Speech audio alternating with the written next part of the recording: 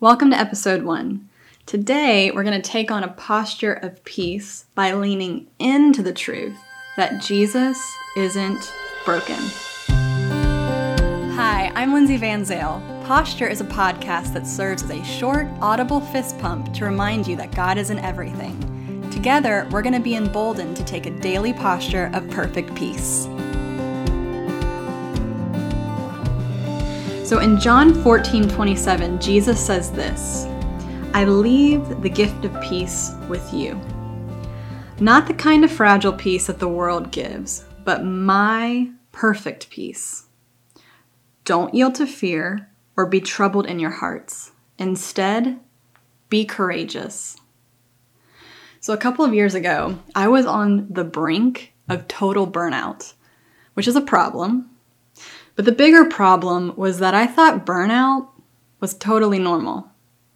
You see, the successful people around me and the ones on my screen seemed to wear, busyness and hustle and doing a ton of stuff as a badge of honor. And of course, I wanted to be successful. I wanted to keep up. So I just stayed really busy until the stress caught up with me and began to manifest itself as numerous anxiety and panic attacks. I found out the hard way that you can ignore the pain of stress for a while. I mean, we all do it, right? We stuff it down. We try not to let it surface. We have our coping mechanisms, whether it's food or social media, anything to kind of escape the realities of the busyness for a while. But panic can never be overlooked. I was so broken. And of course, I searched hard for a solution to try to fix my brokenness. There was all kinds of advice, Some people said to do less, declutter, minimalize, quit some things, take some breaks. And others said to do more, pray more, read the Bible more, show up to church more. All pretty good advice, I'll say that. And it was all different advice, but a lot of it had the same implication. And that was, there's really no cure for your anxiety and your panic. There's just better management. And that just really led me down this path of trying to further perfect my life. If I could just get everything lined up, everything organized, everything just right, then the anxiety and the panic would cease. And then one day, I came across John 14:27, where Jesus talks about how he gave us his peace. And then in John 16:33, which might be a verse you're also familiar with, same promise that we are to have peace, even in a world where we're going to have some trouble. It's a broken and it's an imperfect world, but yet we can be strong and courageous because we have Jesus' peace.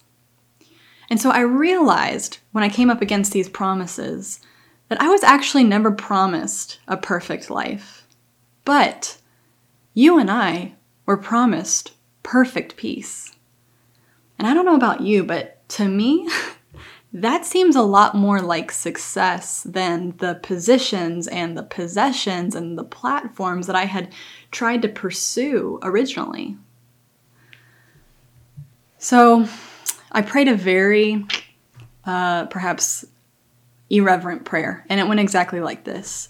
Jesus, if you gave me your peace, where the heck, only I didn't say heck, did it go?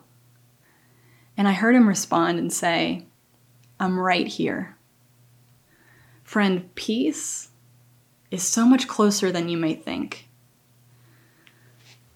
Our brokenness, our imperfection, doesn't define Jesus or what Jesus is capable of doing in our lives.